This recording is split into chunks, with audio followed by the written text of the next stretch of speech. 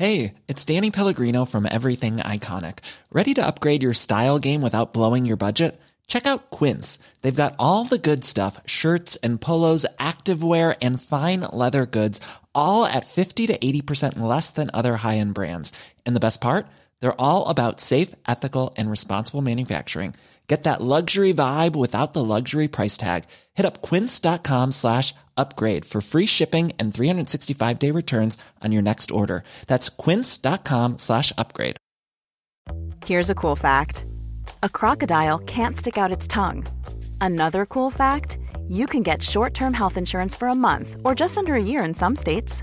United Healthcare short-term insurance plans are designed for people who are between jobs, coming off their parents' plan, or turning a side hustle into a full-time gig. Underwritten by Golden Rule Insurance Company, they offer flexible, budget-friendly coverage with access to a nationwide network of doctors and hospitals. Get more cool facts about United Healthcare short-term plans at uh1.com. Quality sleep is essential. That's why the Sleep Number Smart Bed is designed for your ever-evolving sleep needs. Need a bed that's firmer or softer on either side? Helps you sleep at a comfortable temperature? Sleep Number Smart Beds let you individualize your comfort, so you sleep better together. J.D. Power ranks Sleep Number number 1 in customer satisfaction with mattresses purchased in-store. And now, save 50% on the Sleep Number Limited Edition Smart Bed for a limited time. For J.D. Power 2023 award information, visit jdpower.com/awards. Only at a Sleep Number store or sleepnumber.com.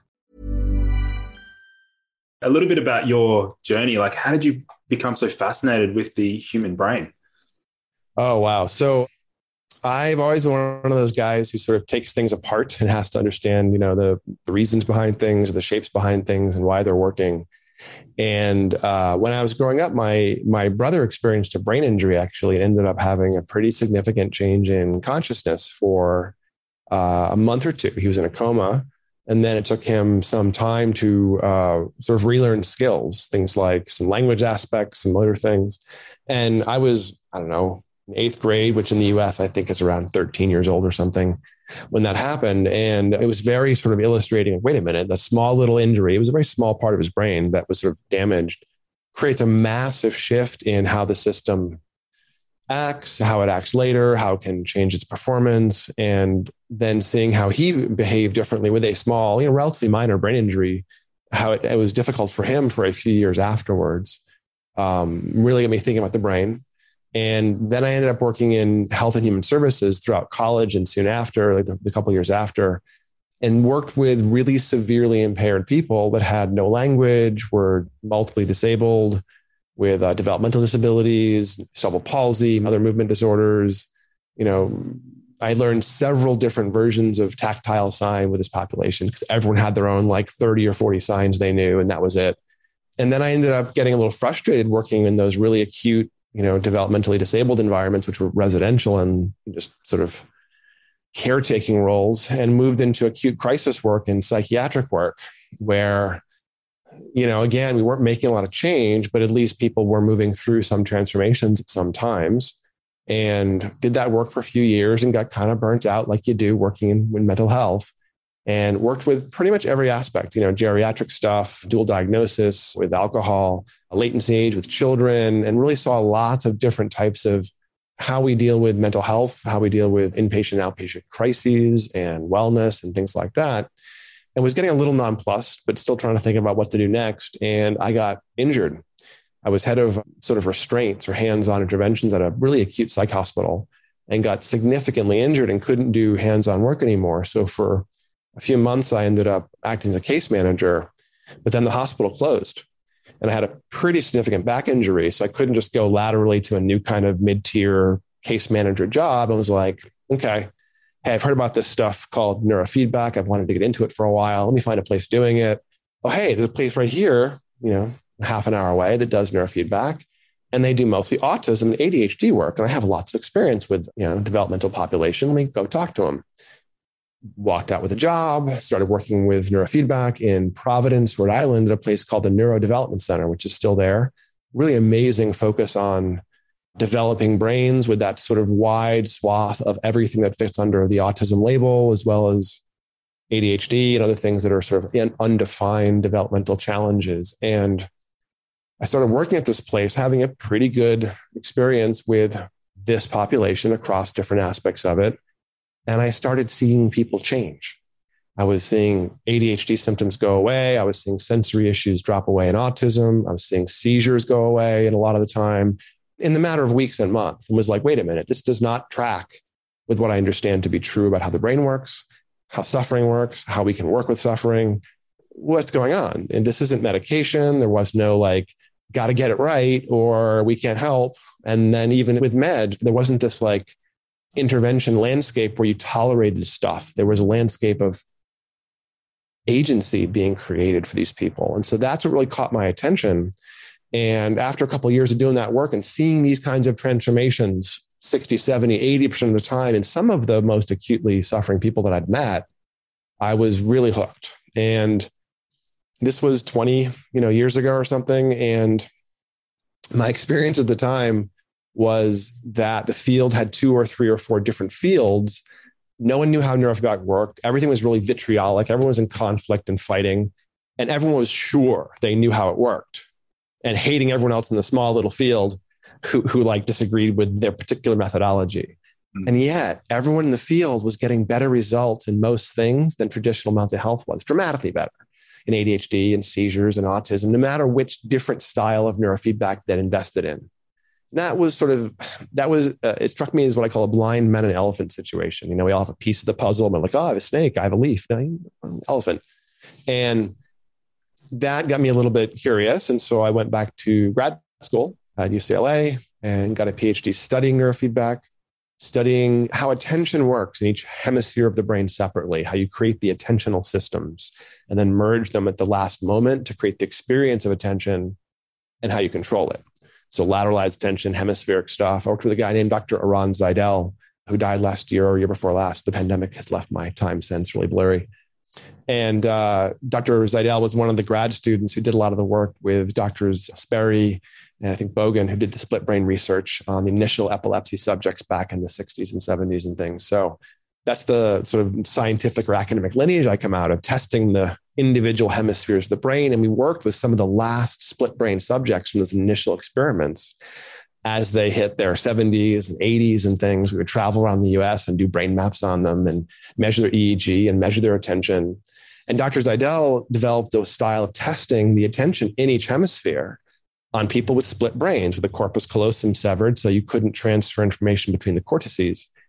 And then took that system of assessing attention and moved into normally intact brains like you and I probably are, and was able to demonstrate you can test attention or you can measure the independent attention systems in each hemisphere.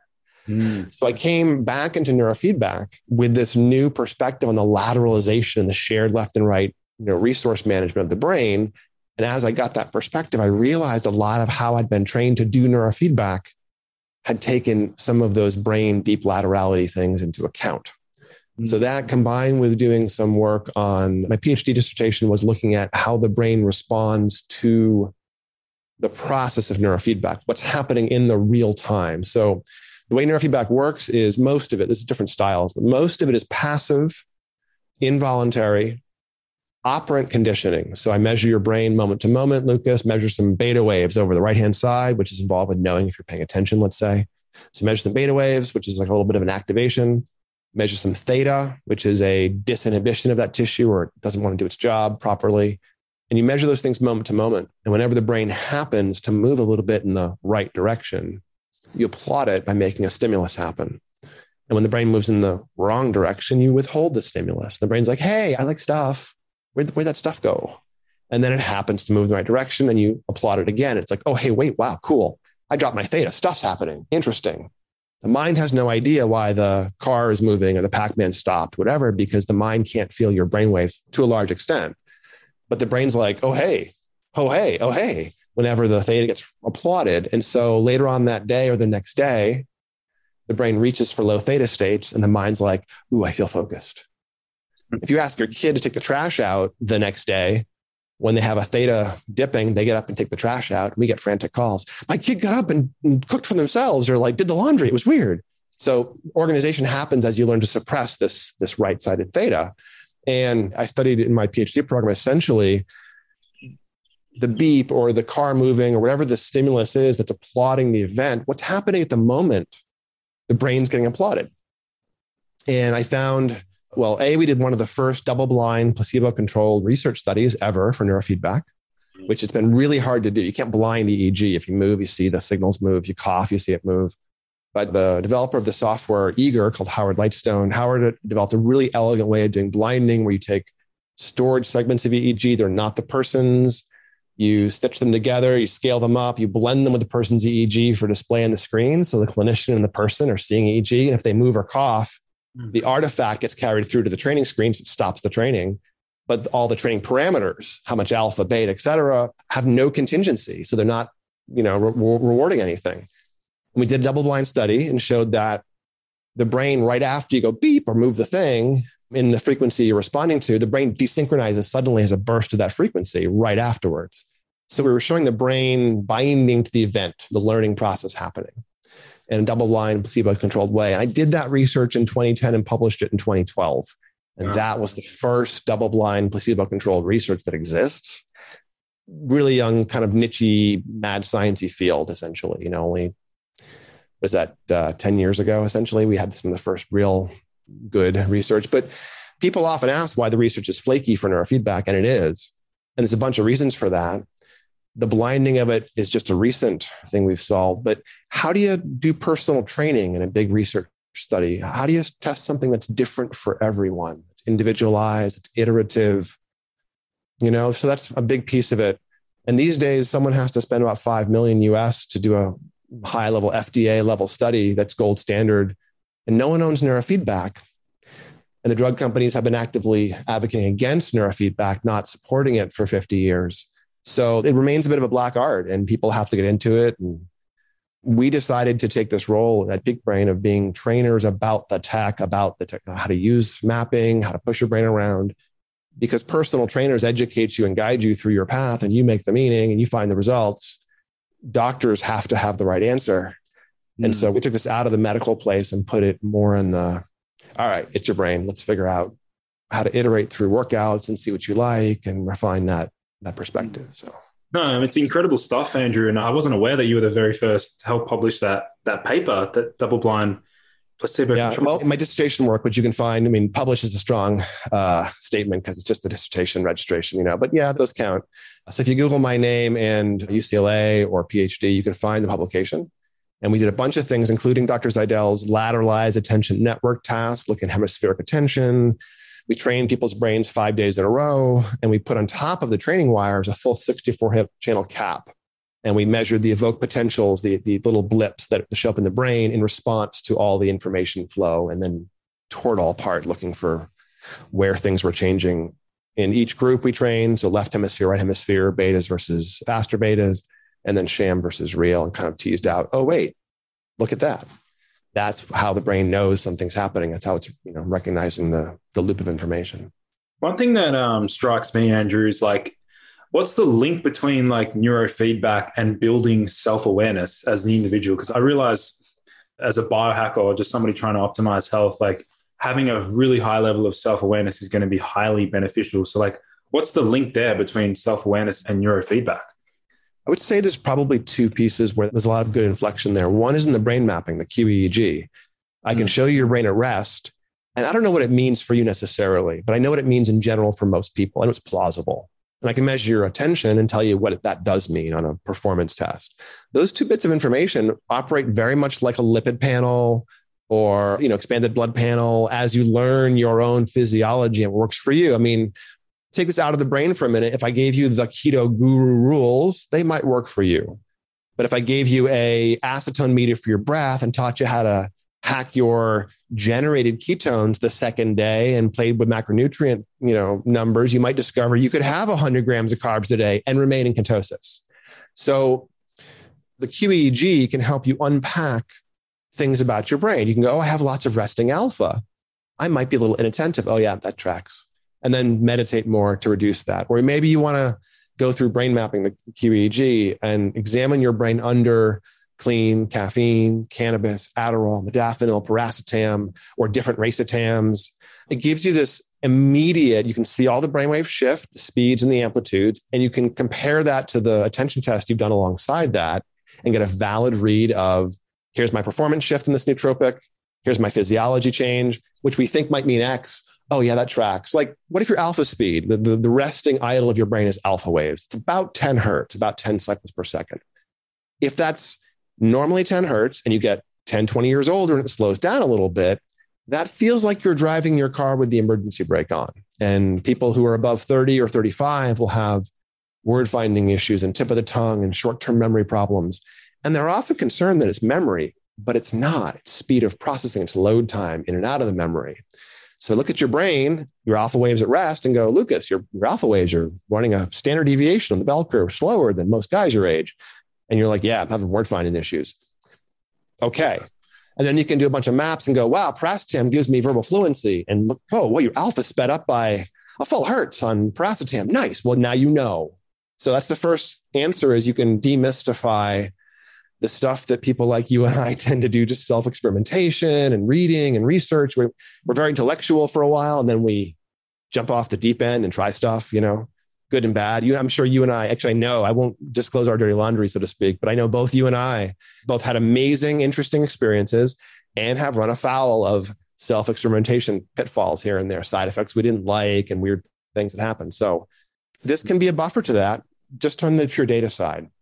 And then the other piece of it is neurofeedback. One of the big benefits for people is a technique in neurofeedback called alpha theta. And alpha theta is flow state. It's generative access. It's well springs of consciousness. It's nonlinear awareness. It's insight. And it's the moment of falling asleep at night when you solve world hunger or have the best book idea or the best podcast idea. It's, oh my God, I got to do this. And you fall asleep and you're like, wait, I was last night. Oh, wait a minute. That was a really good idea. That's a flow state, a generative access state when you move out of linear modes.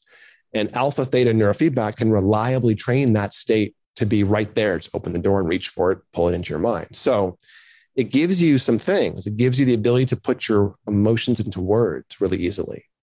So if you're alexithymic, if you can't describe what you're feeling, it cracks open that barrier. So suddenly you can describe anything you want deeply. It also has the capacity of taking chronically burnt out, shaky, overactivated alcoholics who can't fall asleep, can't calm down without a drink, and it re-educates the GABAergic tone in a few weeks. So the person can just fall asleep at will, remain calm, not be uncomfortable with their internal environment. So that GABA and glutamate are the two primary inhibitory and excitatory neurotransmitters. All the rest do different things. You have a very sophisticated audience, so you guys all know this, but glutamate and GABA have to be somewhat balanced. And if you have too much glutamate, you develop seizures. Too much GABA, you pass out. Think about alcohol. You drink alcohol, you pass out. If you're drinking alcohol all the time and you withdraw it, you have seizures. That's the glutamate GABA thing. So you can train someone with alpha theta and they get the internal downshift into a calm, okay, low-key, settled state, but they also get the physiological state of reduced shaky activation, turning the mind off, better sleep regulation. So that's alpha theta. You also get T cell boosts, oddly enough. CD4 plus cells go way, way up, way up. Dr. Gary Schumer did a study in the 80s on HIV positive men before there were any treatments and did 3 groups: cranial electrostim, neurofeedback alpha training, and both. Both groups that had neurofeedback had massive CD4 plus cell increases over a few weeks. Whoa. It was really quite dramatic. And I've seen that in my clients as well. I've seen massive T cell improvement sometimes from alpha theta. And alpha theta is the basis behind things like 40 Years of Zen and James Hart's BioCybernaut program. And those are 1-week programs to drop you into what I consider an ordeal style of neurofeedback, a shamanic event style of neurofeedback, doing a sweat lodge version of it. Yep, you can get something out of it, but it doesn't make iterative change. It might just break you free of your shapes if you're stuck. I'd rather use those tools like alpha theta systematically, progressively, build a foundation and resources with other stuff, do some flow state work, creativity work on top of that. But long-winded answer, this is how we get into the neurofeedback process. Yeah, no, that's really, really amazing. As part of that, Andrew, I'm curious to know, you mentioned autism, ADHD, and also desired flow state. What are some of the other applications for neurofeedback? two other ones that are pretty big, that are pretty sort of low-hanging fruit and obvious. I mean, the field of neurofeedback developed because we discovered by mistake that it reduces seizures dramatically. Dr. Barry Sturman in the late 60s was doing an experiment with rocket fuel and found that of the 32 cats he was using, a quarter of them refused to have seizures when exposed to rocket fuel. This is the 60s, animal research. And he realized later on that those same super cats who had super stable brains had done a previous experiment 6 months before to see if you could make a brainwave rise by rewarding it with chicken broth whenever it showed up.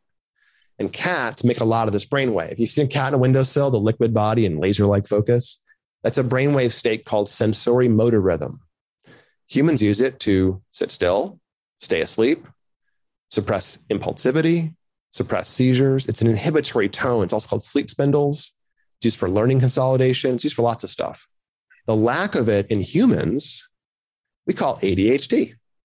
Whoa. So literally the calm cat on the windowsill and the ADHD kid who can't sit still, literally opposite regulatory styles in the brain. So SMR can be trained up and you can go after it. So seizures, if you will, and that sort of brain thing is a big use of it historically. I will say that, aside from the peak performance stuff and the attention stuff, two big areas become a lot of our sort of goal space for clients as they elect them and go after them. One of them is different flavors of anxiety, and the other is brain fog, especially these days with COVID brain fog and stuff. So anxiety is an interesting phenomenon. I'll talk about first, just because anxiety is not really a disease. It's natural circuits that have cramped up. So anxiety is closer to a spasmed muscle for most people, even when severe, even when it's PTSD or OCD or something. It's not a disease process really for most people. It's like having, like, example in the brain mapping. So again, example how the brain mapping gives you insight and helps you understand yourself. Let's say you're a little bit obsessive. You can't stop thinking about stuff. You get songs in your head. You bite your nails, but you're also kind of high powered and a bit of a CEO. Well, looking at your brain map, you're going to see the front midline of your brain, the anterior cingulate, is making lots of beta waves probably. It selects what you're thinking about, this part of the brain. And if it gets strong, we hyperselect, which can be OCD if it's in your way, if your thoughts are having you, or it can be a CEO if you're highly useful or skillful at using this little resource. Same thing, the back midline, posterior cingulate. That's the, watch the road part of the brain. Or catch the Frisbee. Hey, Lucas, heads up. Orient, alert and orient. That's the posterior cingulate. Well, if your brain learns the world is not especially safe or predictable, it cramps up and your brain is now evaluating for danger all the time. But that's metaphorically a lot like the lower back spasming up in a car accident so you can walk away. 10 years later, kind of sore, didn't quite regulate properly. You can stretch it out. You can get it back in shape. Just like your posterior cingulate, if you're experiencing PTSD or threat sensitivity or rumination or something, you can work it out. You can stretch it out. Or you got the right TPJ for social and sensory loading. You see in autism, as well as like quirky people that have social anxiety, the right temporal parietal areas like, the world's so loud that my wife's chewing is so annoying. Or you can see sleep issues as the brain makes lots of delta because you aren't sleeping. Or I mentioned alpha waves earlier for having word finding issues. And then the big one we see a lot of is brain fog these days, because you get COVID and 50% of people roughly, a month and a half later, the brain looks like it's had a concussion. Wow. And they feel like that. It's about 50%. The initial research in the Lancet that came out about a year into the pandemic showed that about 50% of people with COVID, symptomatic COVID, have actually neurological symptoms that are significant 6 months later. So I find that, I have in some ways the luxury of a long client base and thousands of people I've worked with. So before the pandemic, we had seen more than 5,000 people and for neurofeedback and brain mapping. And I have multiple maps on people. I see them for years sometimes because it's a relationship they have with their brain. And not because they have to train their brain for years, just because we are a resource. And now people come back having new complaints and we look at their brain and we're like, oh, and they're like, yeah, I had COVID. And you see it. It looks just like a concussion. And it usually, this might be interesting to folks, COVID doesn't create necessarily brand new inflammation. It seems to, in the brain, it seems to latch onto old seeds of inflammation and make them flare up. So I often don't see a new like concussive spot or a global metabolic dip.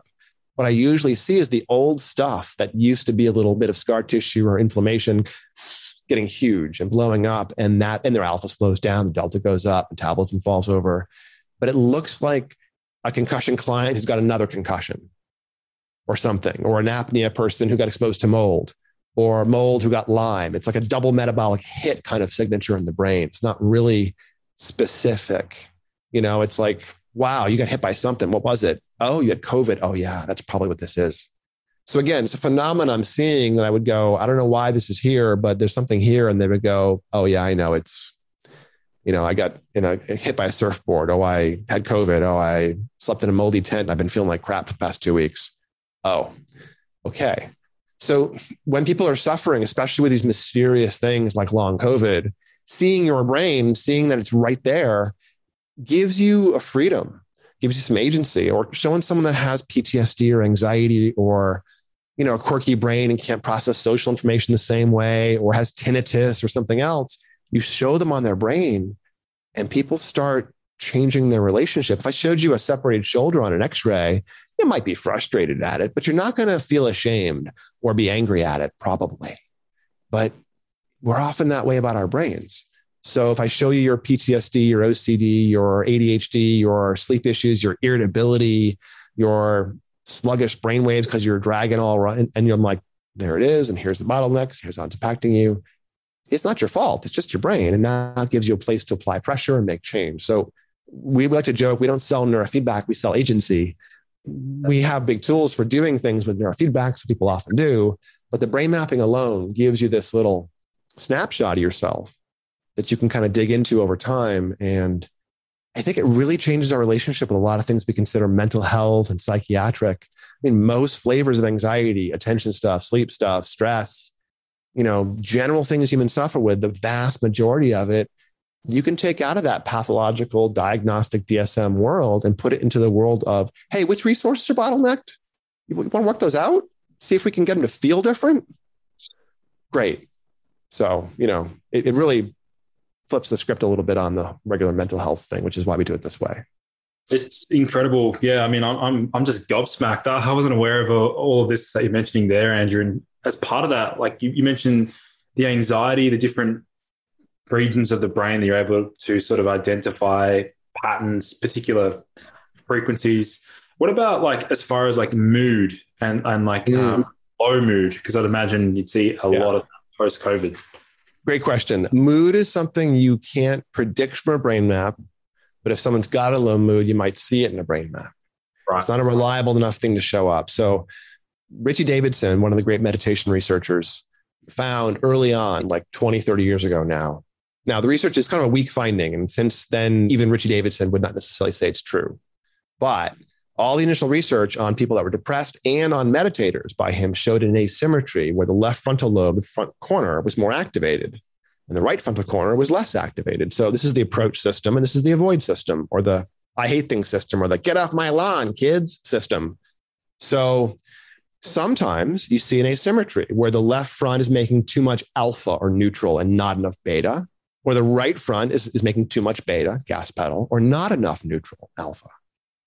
The asymmetry shifts and the right front starts to drive the bus, and it finds things kind of irritating and negative and wants to take things in that negativity perspective, the negativity bias. I mean, we're evolutionarily benefited bias to attach to the negative. If you miss sexy things and yummy things and attractive things, there's more of those tomorrow. But if you miss tigers and danger, you might miss it once.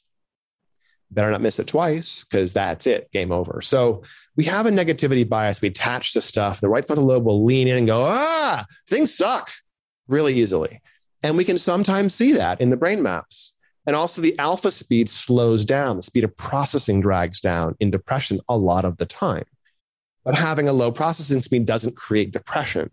It just creates a low processing speed. So depression is an experience we're having. It's a high-level human thing. It's broadly cortical. It's like music. It's like thoughts. It's like memories. They're not in one place. They're everywhere.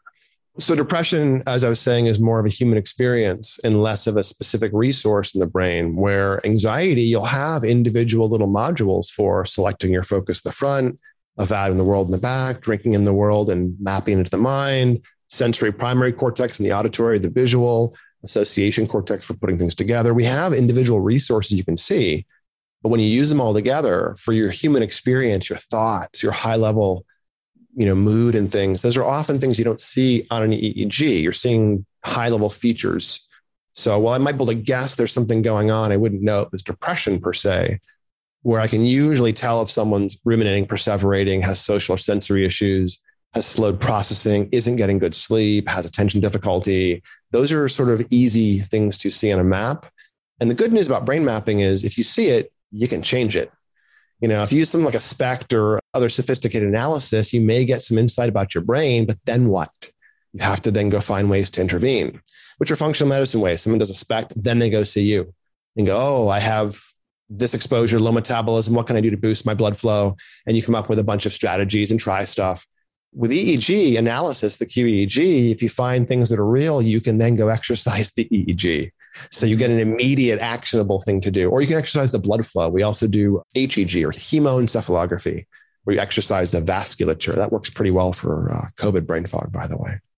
So I'm curious to know, as far as some of the exercises, I know many, many years back, I actually volunteered myself as part of a university student was looking at neurofeedback. And I remember one of the games that I had to play was I think I had to keep a ball at a certain, what is that, HEEG or something? It might be HEG, or maybe it was SCP, slow cortical potential. It depends. If it's voluntary, it's unlikely to be oscillatory ongoing EEG because you can't control it. But if you're trying to control something, you can sort of control the big output of the frontal lobe. You can concentrate and blood flow will surge. MRI uses this. It's called the BOLD, the blood oxygen level dependent response. But it's happening all the time. And you can kind of use passive sensors. We use one called PIR, HEG, passive infrared hemoencephalography, just an infrared camera you strap on and point inward. And it's kind of like you're sitting on the beach, figuring out how active the ocean is by watching a spot on the shore. It's very indirect metabolic outflow. It's happening all the time, but you can lean in and concentrate. And 2 seconds later, there's a big surge, a higher surge than usual. So you can learn semi-voluntarily.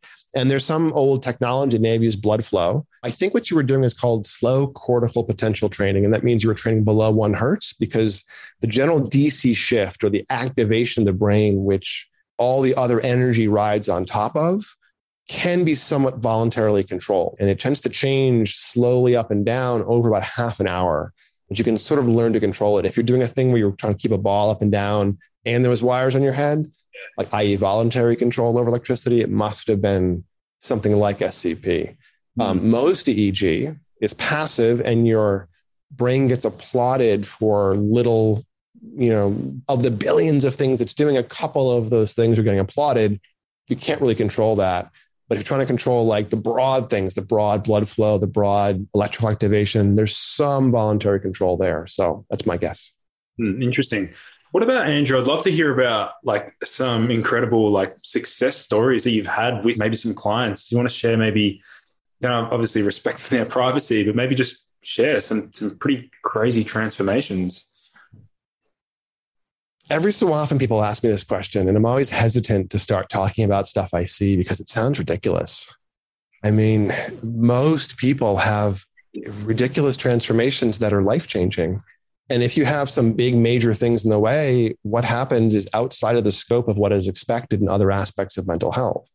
I mean, just ADHD stuff. You measure someone's attention on an attention test when they start, and they're on a bell curve off the mean by a couple of standard deviations. 100's the middle of a bell curve when it's age matched. And these folks come in at 60s and 70s and 30s and 20s and missing scores for aspects of attention when they start. And they do 40 to 50 neurofeedback sessions. And they're above average, 115, 120, 125 permanently in 3 months, 80%, 90% of people with ADHD. I mean, it's insane, the kind of effects we see. Or someone's coming in having seizures. We had a girl a few years ago, major developmental issues, some genetic disorder where her body didn't fold proteins properly. And she was having lots of drop seizures, was having seizures several times a minute, basically, hundreds of times an hour. And she was about 11 years old, very, very small physically because of this genetic disorder. Her parents hadn't slept in 11 years or whatever, because the girl having constant seizures meant that throughout the night, they were always afraid. They were always trying to get her to be safe. So this is a girl with a lot of difficulties, and we trained her brain. And in about 3 weeks, she was down to having one seizure every 2 hours from having dozens an hour. Now, this is a very extreme case, but just that small change was a huge success for her. And the girl had no language, but at the end of that process, she wasn't feeling tired all the time because of constantly having seizures. Her parents could sleep at night, so they weren't tired all the time. And the girl started making better eye contact and having better cognition. It's a very small win cognitively, but a huge win in terms of the big suffering. Same thing. Someone comes in who's got some major PTSD, like you read about, can't fall asleep, wakes up screaming, sweating. You train the average person with intrusive PTSD or OCD or something really extreme for 3, 4, 5 weeks, and you've pulled the teeth of most of the symptoms. Not completely, and the brain still cramps up that way over time. You may need to do some more work, but the average person with PTSD will have a dramatic dialing down to minimum of their symptoms in a couple of months. The average person, not the outliers. And almost everyone with ADHD and at least half of people with seizures have these sweeping kind of changes. So this is why I'm saying it's a little hesitant to talk about the successes, because we usually see successes. And if you're someone who's extremely high performance, you have no real problems, and you feel pretty good, and you train your brain, you still level up your attention. You still level up your handling of stress. You still get better deep sleep. What'll happen a lot of the time for many people is the amount of hours will compress and the depth will improve. So you go from sleeping 8 hours, okay sleep, to 6 3/4 of amazing sleep. That's cool. Stuff like that. Or your circadian rhythm, which never quite locks in, starts to lock in. But neurofeedback boosts BDNF and other forms of plasticity acutely for 24 hours after every session. So when you do things like neurofeedback, other stuff you're doing starts to really synergize. And people that do things like neurofeedback are often interested in making change and doing other things. So it has a rather magical reputation in fields of like physical therapy and speech and language therapy and epileptology, because those people see their clients go and find a neurofeedback person and suddenly start making changes. So, or alcohol. Doug Quirk did a lot of work initially. Peniston and Egner and Peniston, I think, did some work on alcohol initially and showed that alpha theta used for alcohol reverses the 1-year relapse rate in alcohol. It goes from 3/4 down to 1/4. And that's across people. So this is a huge impact. It's kind of like exercise. Okay, what are you going to do with it? Well, it's not a one size fits all thing. It must be tailored. It must be focused on your goals. There's different ways to do it. So it's not trivial, but it's also not rocket surgery, so to speak. Yeah. As far as the like the frequency of sessions and like the duration of each session, I'd imagine obviously needs to be carefully tailored to the individual. So maybe do you want to sort of outline, let's say a typical 3-month program. Yeah. What might that look like? Yeah. We like to train the brain, have people train the brain about 3 times a week for about half an hour. But what you do in that session might be quite very different. What frequencies that you're training, where in the head you're training, how many channels, if you're doing EEG or HEG or a combination. So we tend to build complicated, customized individual programs for every person and their goals, just like your coach would in the nice high-end gym. It's always tailored to you. But we start off with something called the brain map or the QEEG, where people will put a cap on their head and squirt it full of gel and sit still for about 10 minutes, eyes closed and open. Also do a really boring attention test, and you'll hate me just a little bit after it, as we bore you to tears and find out how well you can stay focused when things are not that exciting.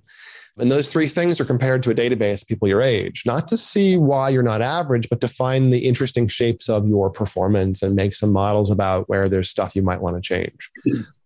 Then we go after the neurofeedback and we teach you how to do it. A lot of our clients work remotely. We have many offices now in the US and some partners overseas, but most of our clients never see offices. We send brain mapping gear out. We send neurofeedback training gear out. All the coaches work privately with you on a private chat. So we have this 24-hour, 7-day a week. Well, it's not 24 hours, 7-day a week Slack channel system set up. So you have your own private system for getting help with your coaches and taking photographs of your head and asking for more protocols. And we also use that same Slack channel to bug you to fill out your sleep surveys and stuff like that. But it's very iterative, where you try something, it's mostly involuntary. Your brain goes, oh, hey, wait, I noticed something later on. You feel a little bit different later on, make a note about your sleep, your stress, your attention. And then the coaches come to me and say, hey, Andrew, I noticed Lucas had some really great sleep after his new left side protocol. And that's set up for a repeat, but then there's nothing after that. What should we do? Oh yeah, Lucas wants to do some creativity work. So why don't you ask him if he wants to move to alpha theta? So do a 1-channel and 2-channel, or see if he wants more work on that deep sleep. And if he's experiencing pain right now, maybe give him a right-sided alpha protocol. Okay, thanks. And then write out like a 2-week plan from that and come to your channel and say, hey, talk to Dr. Hill. Knows your sleep was good. We put a repeat of that in, put some right-sided protocols in case you want to do some pain work. But after that, is the creativity stuff. Here's some new locations on the head. Here's a cheat sheet. And the staff will work to really help you learn the specifics of the thing you're trying to get done. And then we'll stand by to help you troubleshoot when you're sticking wires in your head. And then your experience is all about not stumbling through setting it up or doing it, but more like, do I notice anything? And if you don't, great. But you probably will. It's pretty subtle. And you're really kind of like an athlete going, ooh, hey, wait, yeah, I know something. Feels pretty good. I like this workout. Or maybe metaphorically, you call your trainer and say, dude, I just dropped eggs all over the floor at the supermarket. What are you doing? My arms are noodles. Oh, okay. We'll take some weight off the curl bar next time. It's that kind of thing. But here you might notice yourself feeling kind of wired or kind of tired, or your sleep is interrupted and not better that night, or you're a little irritable or something. And then it wears off because it's a transient push. And unless you repeat it, it doesn't last. As you repeat it, 5, 6, 10, 15 times, then it starts to last because now the brain is practicing stuff it does every day in a new way. So it tends to stick. At least the sleep, stress, attention things tend to stick pretty reliably after a few months because you're using them all the time. Yeah. So that's sort of the landscape as you move through a few months of iterative training. People can usually make about a couple of standard deviations of change in that kind of time frame across executive function or stress or whatever else features we're working on. We map the brain every other month. So typically in a 3-month program, folks get 40 to 50 sessions of training in, and there's 3 brain maps, and we see a couple of standard deviations, nice linear change in their executive function, and their brain maps will have features of stress and sleep and other stuff to kind of drop away. And more importantly, the person's reporting subjective stuff all along that we're helping sort of Marco Polo into shape. Oh, your sleep did that? Try this. Okay, great. That's working for you now. Now try this. And we're just always trying to gently push the way your trainer does and listen to what your needs are and maybe give you new workouts that day based on what's happening. But then at the end of the process, a few months in, you're kind of different. And people that have simple, if you will, goals for neurofeedback, things like ADHD, some anxiety, some sleep stuff, 3 to 4 months, 40 to 50 sessions, permanent change for most people. You got brain injuries, you got some autism, you got an active disease process like, Parkinson's or schizophrenia or something. You want to train longer, maybe ongoing for like schizophrenia or Parkinson's. For autism, people usually do about 6 months because they move slower and there's more to do. And for my peak performers, I have clients who've been training straight for years, who have hundreds of sessions building up, and they work through some anxiety and some drinking and some coke use and some being a jerk to their wife. And they're 6 months in and they're feeling amazing. And they're like, what else you got, doc? And I'm like, oh, okay, let's start you meditating and doing some keto cycling and some fasting and go to some flow state neurofeedback protocols. And we keep chipping away, and they keep having these like discontinuous every so often. They get next level stuff showing up as we keep working the resources out, keep trying fun things. So once your relationship with your brain starts to change, there's sort of no upper limit for what you can do. I mean, I don't know what the metaphor is, but those gym guys who get all swole because of how easy it is sometimes for guys to get swole? That sort of happens with some of our brain clients where they've been training for years and the most relaxed and good listener and, super well-adjusted people with massive immune systems and creativity. I mean, I'm joking a little bit, but if you walk into any peak brain office in the US where all the full-time long-term staff are, they're in their late 20s, 30s. They might as well be 95-year-old monks. They're super good listeners. They're really calm. They're really kind. And it's the same phenomena as walking into the high-end gym and seeing all the staff's abs hanging out. So it's hard to say what the process could be because it's so individualized, but people usually do 3 to 6 months, level up a bunch, work some things out, change their relationship with their brain.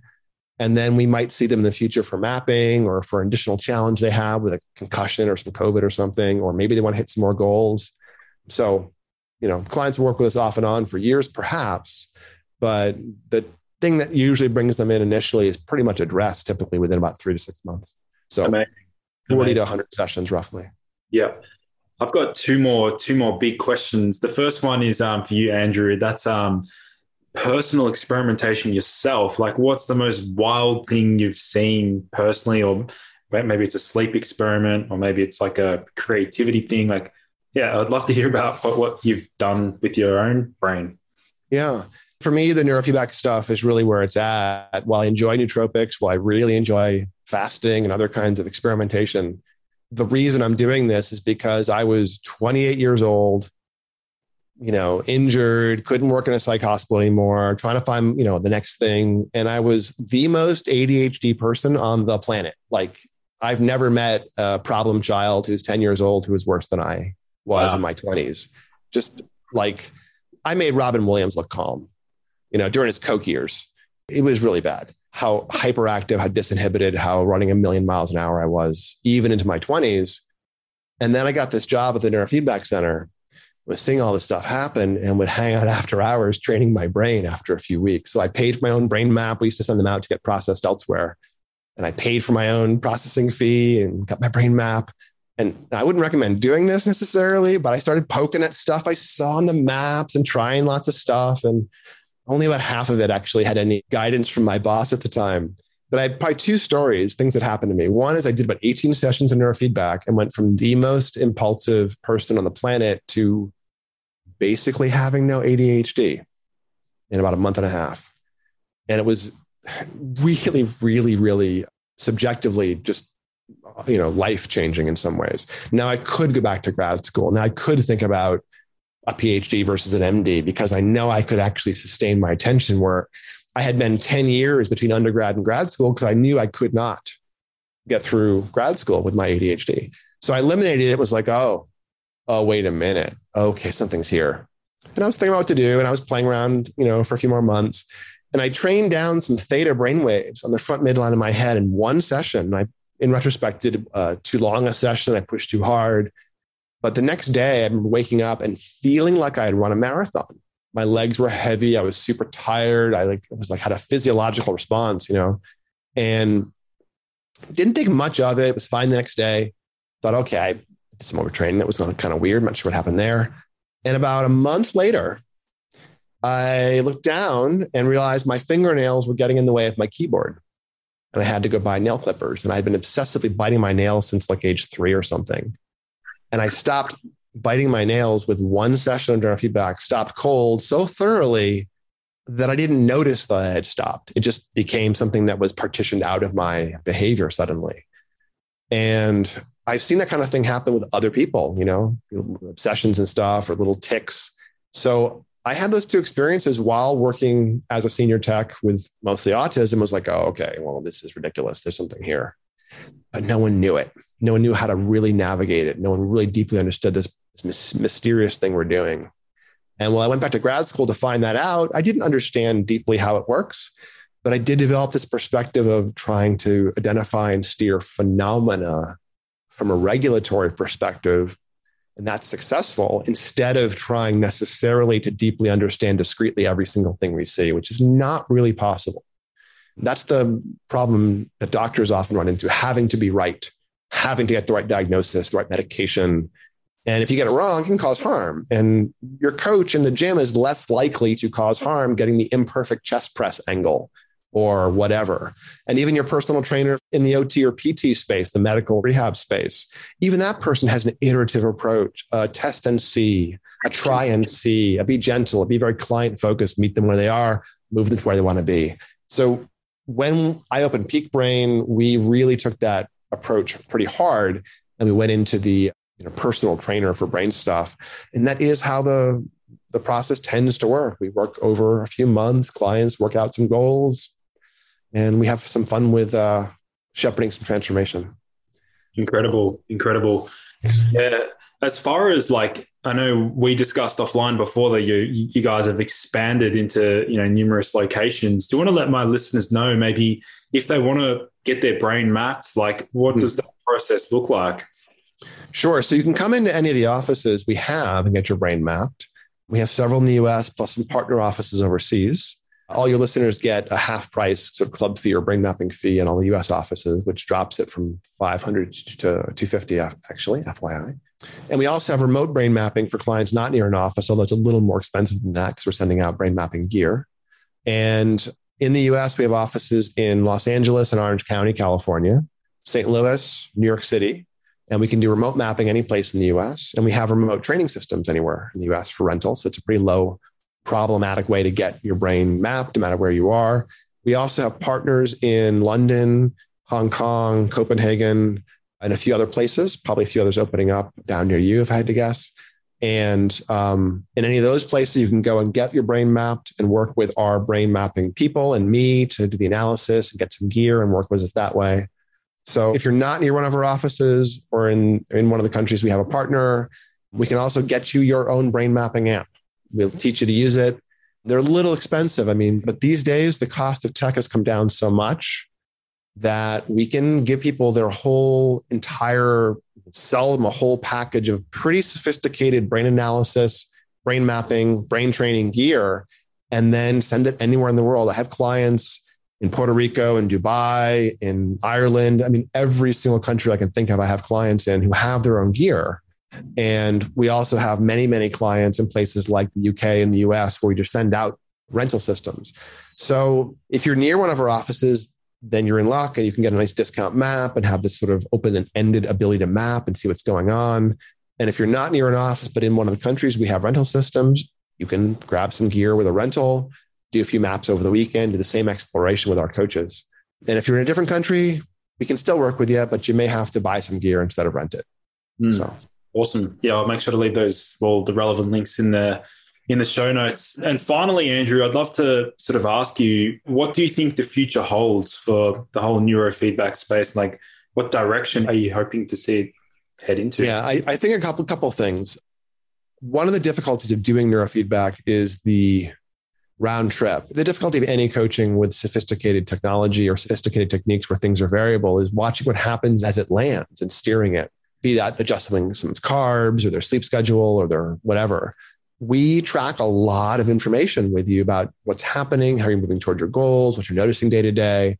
So one thing we're doing this year is releasing an app, which is a quantified self dashboard you'll be able to use as this like real omnibus place to track everything that you may want to watch, how the variables interact. So how your sleep and stress and meditation and diet are affecting your speed of processing and whatever else.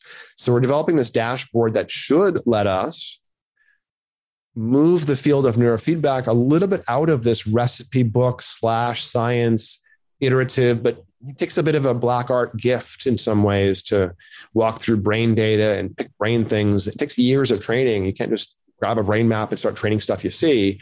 You have to understand how the brain works. And even that isn't ironclad because people are weird.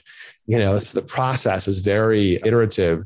And what I'd like to do is to move the need for the skilled clinician out of the picture by first replicating those kinds of skilled decisions with lots of our coaches and other people's coaches in this kind of app interface, and then start mining the app for predictive stuff. And eventually the apps can become our sort of health avatars. And we'll be able to do tests on them and say, oh, if I threw this nootropic at myself, what would it do? Oh, my model says I don't like paracetam. I probably shouldn't take it. And then you can do testing things where your model can say, hey, look, based on the amount of sleep you're getting, if you keep doing this for a week, you're going to be in trouble. And so that's where I think we're going, is this predictive, reflective thing where we can almost have intelligent agents that are predictive health avatars. I think that's probably where we're going in the health space in general. Yeah, that's amazing. It's amazing. I know at the start you said it was like giving people the agency and empowering the consumer, the customer, which is an incredible mission. And I really, really respect what you're doing, Andrew. And I'm looking forward to staying in touch. And I'll have to organize myself a brain map. As I said before, I'm heading to Europe. You mentioned you got a place in Copenhagen. So maybe I'll stop by there. But yeah, we'll get you in Copenhagen or London, or we have a partner who's coming back. She'll be in Sydney soon. I know you're not super near to there. You can pop over to Wellington if you want to see New Zealand. I don't know, less than you're there, but you guys are in a bubble, right? In the quarantine, it's one, Oceania is one bubble, right? You allow cross travel, I think. Yeah. So, but no, you're more than welcome. Or if you want to grab your own amp, we'll send you one down under, and you can do mapping from there for your clients or something. So awesome. Well, Andrew, thank you so much for coming on the show, man. It's been an absolute pleasure, and I'm really excited to dive into this space more so myself, and I may have to get you back on for another podcast in the future as well. Happy to, Lucas. Thanks so much for having me. It's been a blast talking to you today. Awesome. Hey, it's Paige DeSorbo from Giggly Squad. High quality fashion without the price tag. Say hello to Quince. I'm snagging high-end essentials like cozy cashmere sweaters, sleek leather jackets, fine jewelry, and so much more. With Quince being 50 to 80% less than similar brands. And they partner with factories that prioritize safe, ethical, and responsible manufacturing. I love that. Luxury quality within reach. Go to quince.com/style to get free shipping and 365-day returns on your next order. Quince.com/style. Mom deserves the best, and there's no better place to shop for Mother's Day than Whole Foods Market. They're your destination for unbeatable savings, from premium gifts to show-stopping flowers and irresistible desserts. Start by saving 33% with Prime on all body care and candles. Then get a 15-stem bunch of tulips for just $9.99 each with Prime. Round out Mom's menu with festive rosé, irresistible berry chantilly cake, and more special treats. Come celebrate Mother's Day at Whole Foods Market.